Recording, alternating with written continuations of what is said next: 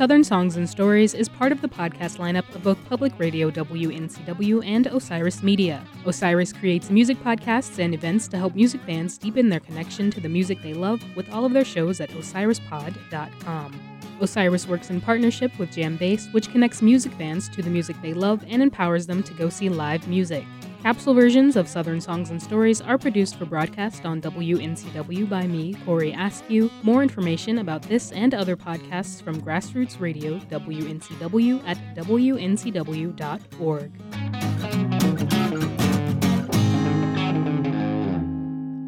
Hey there, I'm your host, Joe Kendrick. Today I'm excited to share a podcast episode from my friends at WUNC North Carolina Public Radio called The Broadside. The podcast explores news, history, and pop culture stories rooted in the American South.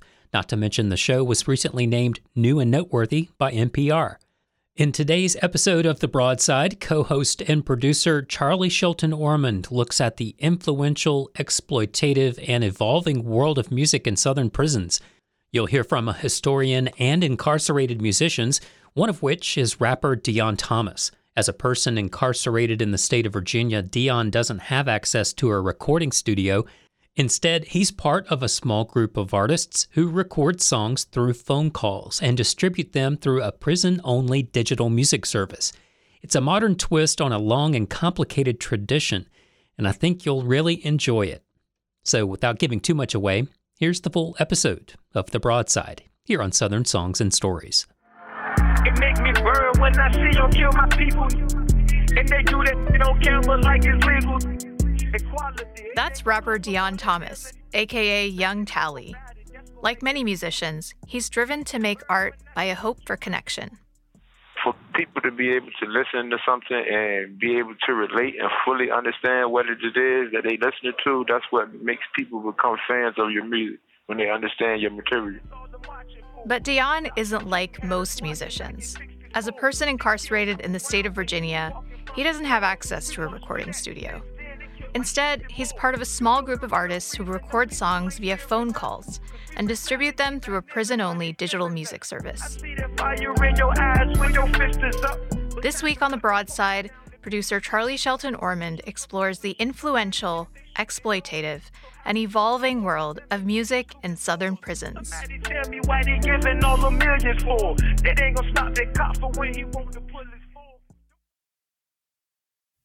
If you want to make music while incarcerated, don't expect to have any sort of blueprint.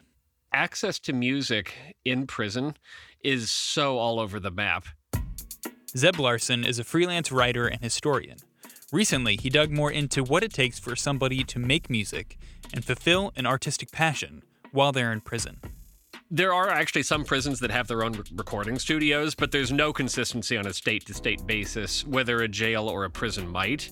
There's not really a lot of consistency state-to-state, whether or not you'll have access to any instruments, and if you do have access to instruments, whether you could use them to record your own music. You're sort of at the mercy of just wherever you happen to land. I talked with Zeb recently about a couple pieces he wrote for the online magazine Scalawag. They're about the history of making music in prison and the kinds of obstacles people have to navigate. Zeb says the biggest avenue to get their music out into the world isn't your run-of-the-mill streaming site like Spotify or Apple Music. It's a platform made specifically for incarcerated people called JPay. JPay broke my brain when I started trying to work on this story, because it was described to me as a messaging service, which, okay, I can wrap my head around what that is. And the easiest way to describe it there, if you've never had to use it, is it's like an email service, and you can include video and images. But the thing about JPay is it's a platform for incarcerated people.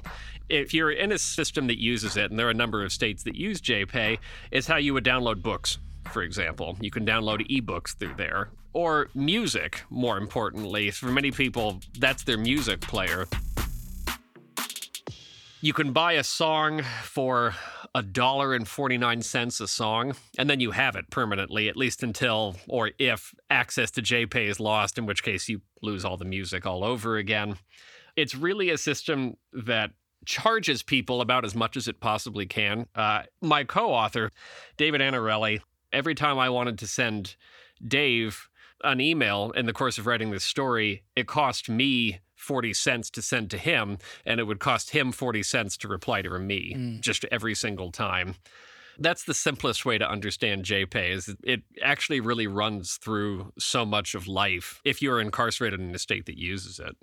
And JPay is this platform where people can look through music, look through instrumental tracks, and then really build from there, making songs, making an album. And one person who uses JPay to do this is Dion Thomas. My name is Dion Thomas. Everybody knows me by Taliban, but most people call me Tally for short. I've been going by that name since probably middle school, like 7th grade, but it converted into like my rap name when I started rapping when I was younger. So I'm from the Tidewater area of Virginia, down there in Portsmouth. That's where I'm from, born and raised, and just love music. I love making music, being able to express myself. It makes me burn when I see you kill my people, and they do it on camera like it's legal. Equality ain't gonna come from all that kneeling. Dion Thomas, who raps under the moniker Young Tally, he has a really interesting system. So he will go on JPay, find a 30-second sample, because like old Apple, you could listen to a 30-second sample before you buy, get a feeling for like, okay, this is the beat, this is the rhythm that I want, I could work with this. He then picks out those tracks, sends them to his audio engineer, gets on the phone with his audio engineer, and as quickly as he can, he has to do this generally in one take because it's burning money the whole time, both what he has to pay to JPay and to his audio engineer, drop down rhythm and beat and rhyme and record a song that way. So I might find an instrumental up there this morning that they just put up there, and I might tell another dude up here that rap, hey bro, do DJ such and such got this instrumental album up there, got 50 beats up there for $10.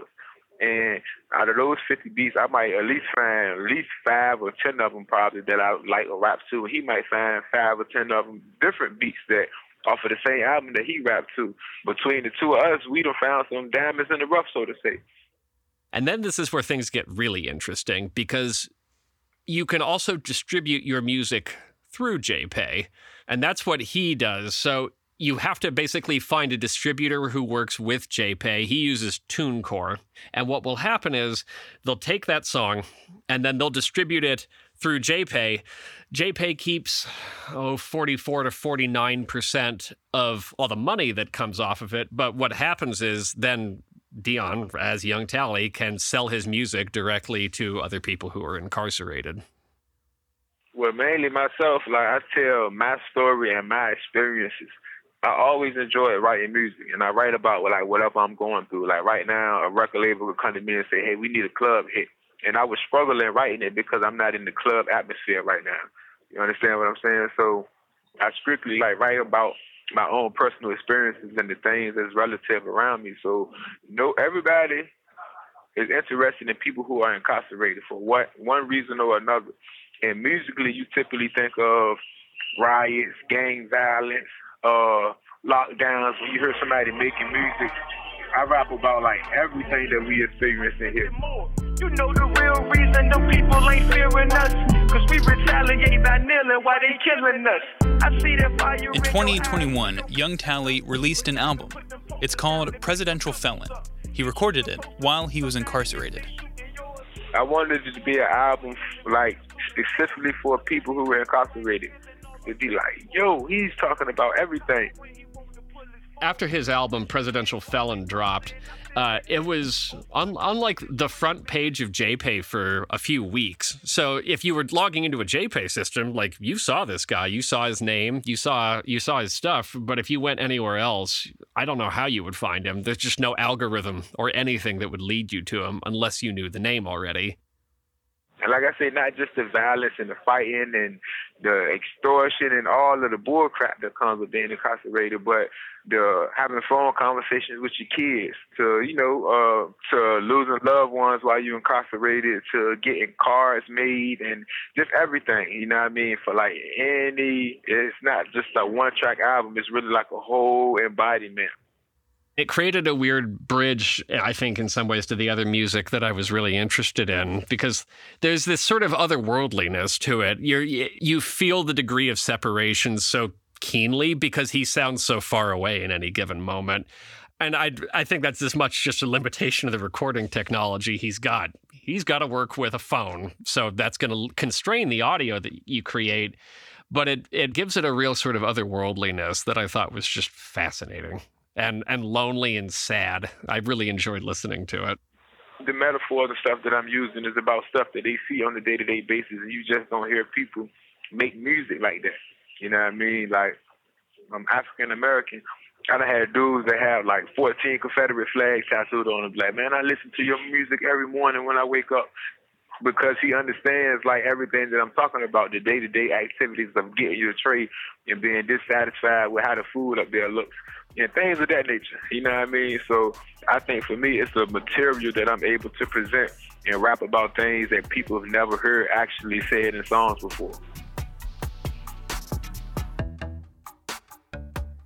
Coming up after a short break, we'll get into what happens when the people who hold the most power within a prison are also the ones holding the microphone.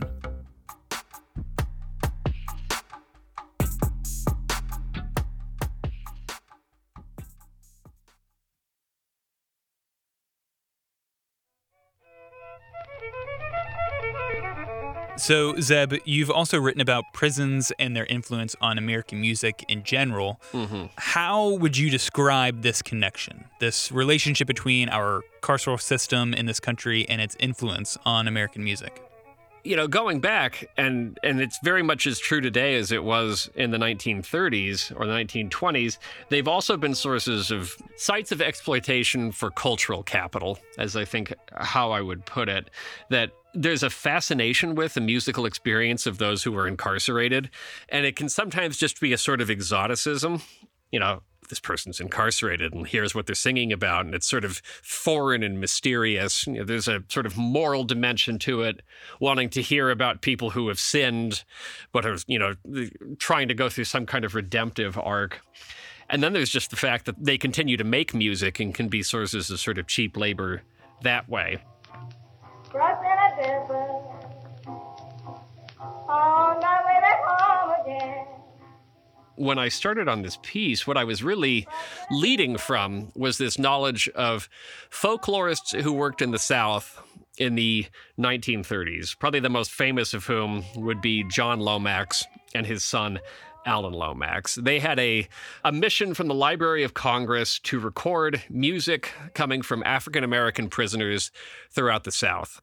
And they had settled upon this because they believed, and John Lomax was very explicit on this point, that that was going to be the best place you could find sort of, as I think he actually uses the phrase uncontaminated, sort of uncontaminated sources of African-American culture. You know, the idea being that they're incarcerated, they're not exposed to white popular culture. You're going to get it at the true sort of essence of African-American culture, whatever that might be. But if you see my baby, who lost, just in my head to go. So from 1933 through 1939 and 1940, they traveled all across the American South with the best recording equipment that you could find in the 1930s, which fit in a car. It probably took up most of that car. And they recorded everybody who they could persuade the prison administration to let them get close to. So when the Lomaxes do step inside of a prison, what are some of the types of music that they might have come across?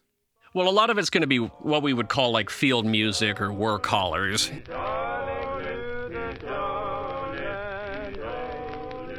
You know, and that arises as much out of sort of necessity because Southern prisons were also always places where people had to work. You know, they were farms in many cases. So you sing songs to try to get through the monotony and misery of the workday. If the work is more aggressive or fast-paced, then you want the song to match it. If it's slower, you're trying to give people a rest, you slow down the song. So they record of what they call a lot of like field haulers, but then they also will just kind of go up to anybody who is reputed to make music or know anything about music and ask them to record. this is another area where I look at what the Lomaxes did. And I say this as somebody who's always sort of loved that output. Like, I love the music, but I'm kind of, in retrospect, horrified by how they got at it. There was a prisoner. He went by Black Samson. He had a different name, but that was sort of the name he went by while incarcerated.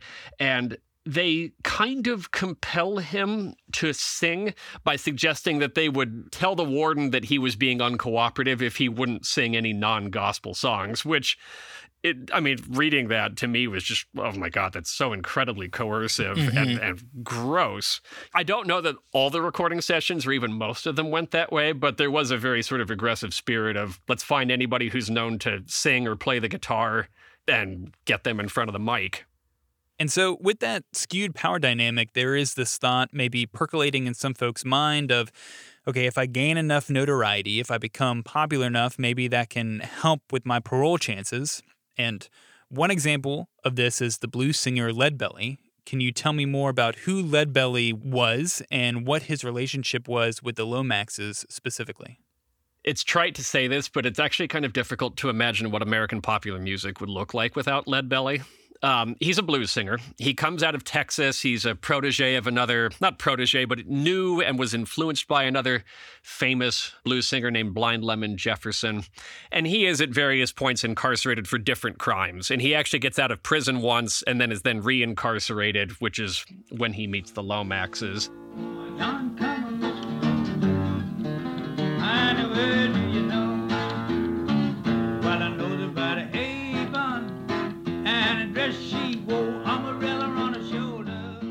And he immediately jumps out to them as somebody who has a sort of encyclopedic knowledge of this music. And by all accounts, Leadbelly is somebody who was just a human jukebox. And he sort of becomes a pet project for the Lomaxes. They campaign for him to be pardoned and released. Music historians have gone back and forth on whether or not their influence was actually significant in getting him out of prison, but he does get out of prison shortly after that. And he is employed by John Lomax as a driver for a little while, and then the two have an acrimonious falling out and never work together again. He has a relationship of sorts with Alan Lomax after that, but I'm not sure that he even speaks to John Lomax again. I think out of a sort of perception that he disliked the way that John Lomax seemed to be telling him how to have a music career. And after this departure, Leadbelly becomes enormously influential to the American folk music movement because at this point, white audiences are starting to become interested in this kind of African-American music. And until his death in 1948, enjoys a very successful career as a musician.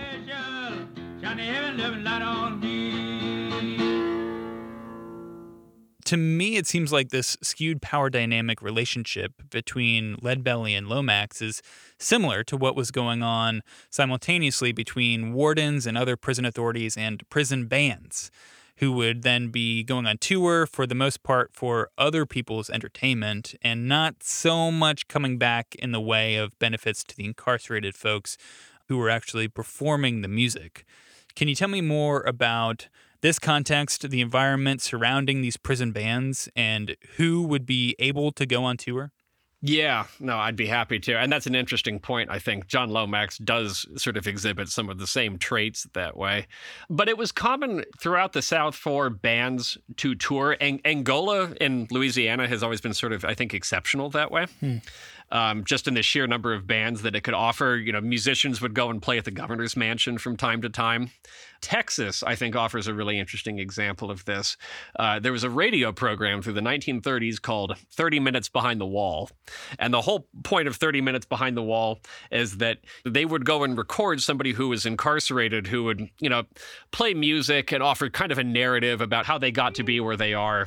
This was done in no small part as just good PR for the Texas prison system, which I guess especially needed it in the 1930s. Now I ain't got nobody, and there's nobody cares for me. There aren't any archival recordings that exist of the radio program 30 Minutes Behind the Walls. But in the late 1930s, the Lomaxes recorded several songs at Goree State Farm in Texas. including this one of Hattie Ellis performing I Ain't Got Nobody. I sing sweet songs all the time. Won't you come be Out of that came a group of female musicians known as the Goree Girls, who made music, and it tapered off gradually as its members won pardons. I don't think anybody's proved that they distinctly won pardons because of their music, but all of them pretty much writing about them after the fact agrees that like members joined because they wanted to try to make a better case to parole boards that they were in the process of reforming themselves. And the Goree Girls were fantastically popular to the point that some of the members would get marriage proposals from people who also presumably didn't know that they were incarcerated in the first place. And the sad fact of this is that as they left, none of them had a successful career in music. I gather from many of them, they just kind of wanted to disappear into anonymity. But that commitment to music completely tapered off as they were able to reintegrate into society and to try to leave behind the experience of incarceration. Speaking of the Goree Girls, you spoke with a woman named Carla Simmons, who's a part of the group called Voices of Hope. Can you tell me more about speaking with her? So Carla is incarcerated in Georgia and came into prison, was interested in making music, and this long-running choir has existed where she's incarcerated that for a long time had, again, fairly onerous requirements for membership. It was sort of, apart from just auditioning and needing to be able to sing, there were also, sort of character clauses embedded in needing to participate. When I came into the system, I wasn't interested in the program because it was real churchy, and you had to like follow all of these strict like moral codes within the institution to be allowed to even audition for the choir.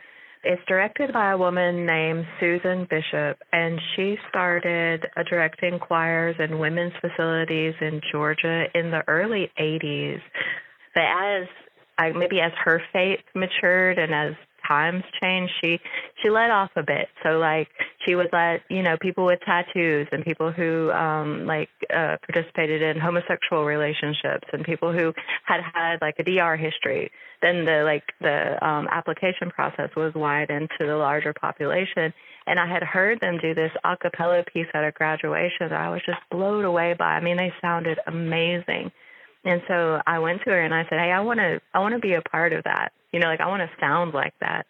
And she really described the experience of being in this choir that travels around the state of Georgia singing fairly frequently. I mean, they're on the road actually a lot of the time.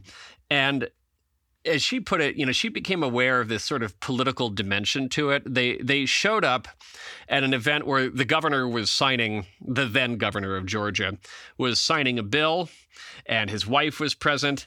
And he was signing a bill in this Black Baptist church in like the poverty-ridden part of Gainesville, Georgia. So we don't know where we're going this one time in particular, and we like get down into like basically the hood in Gainesville, and I'm like, what are we doing, right? And we get there, and the freaking Secret Service is there, and they like set us up, and here comes the governor, and we do this performance, and then he signs this bill, right, while his wife holds this like small black child, and we're singing in the background, and I'm like, I'm not a freaking Republican. Like, what are we doing? And they were very much there to sing, sort of as part of the signing, and also to drive home the reforming nature of Georgia's prison system. These women, they came in this way, and this is what they're now doing. And she began from that to sort of question, I think, a lot of the what function the choir serves. I really saw in a new way the political tool, that we were for the state, and the way that it projected this image that, yes, as offenders, as people who are in violation of social norms and social laws, that we had been reformed, right, rehabilitated, and even redeemed by this sense of religious, transformation, and that we were in this way acceptable, to minister, to do work in the public. And so it was me standing there like a puppet, like the system worked for me. And it did not, and it has not, and the whole thing is just a farce, So it is complicated. It was a very beautiful, enriching experience that did add life and strength to my very, very tough experience here. But at the same time, I knew that I was sort of making an exchange with myself and my values by participating in it. And I had to actively try to counter that with these opportunities to sort of speak the truth, to make sure that nobody misunderstood what was happening, and to know that we were a really privileged, exclusive group of people who did not represent the people that didn't get to come along.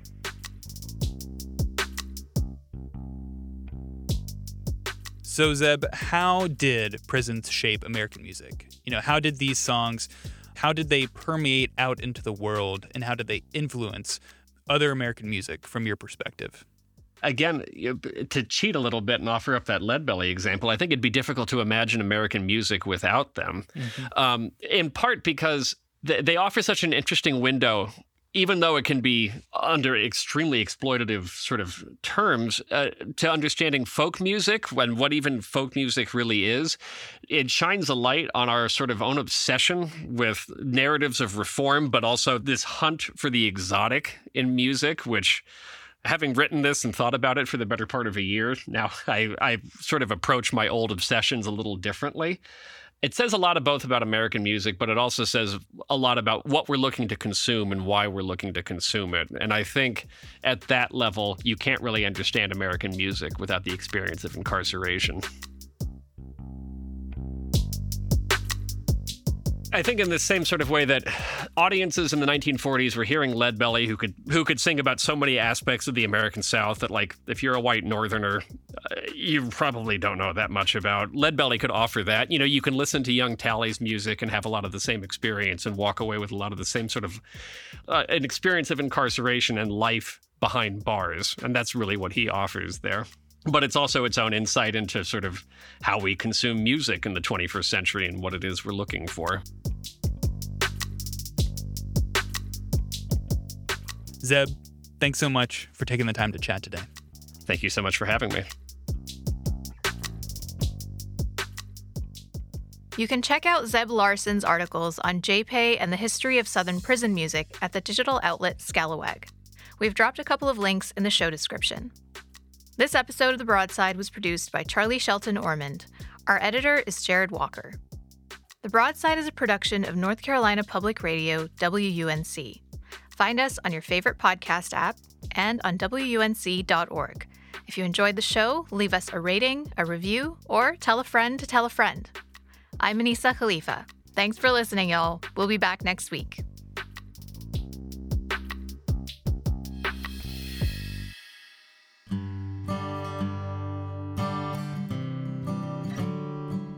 Hey there, your host Joe Kendrick again. Hey, if you liked this episode of WUNC's The Broadside, there's plenty more where that came from. You can listen to other episodes of The Broadside wherever you get your podcasts. Thanks for listening to this episode. Since you've made it this far, we figure you would probably like to hear more. Earlier this year, we featured the band Gangsta Grass in an episode titled Wait. There's rap and bluegrass now. All told, there are well over 100 episodes in this series awaiting you. We're so grateful when you tell someone about this series, and it's easy to follow us on your podcast platform of choice, where it will only take a minute to give us a top rating, and where it's an option, like on Apple Podcasts, a review. This series is a part of the lineup of both Public Radio WNCW and Osiris Media, with all the Osiris shows available at osirispod.com. You can also hear new episodes on Bluegrass Planet Radio at bluegrassplanetradio.com. Thanks to Corey Askew for producing the radio adaptations of this series on Public Radio WNCW, where we worked with Joshua Ming, who wrote and performed our theme songs. This is Southern Songs and Stories, the music of the South and the artists who make it.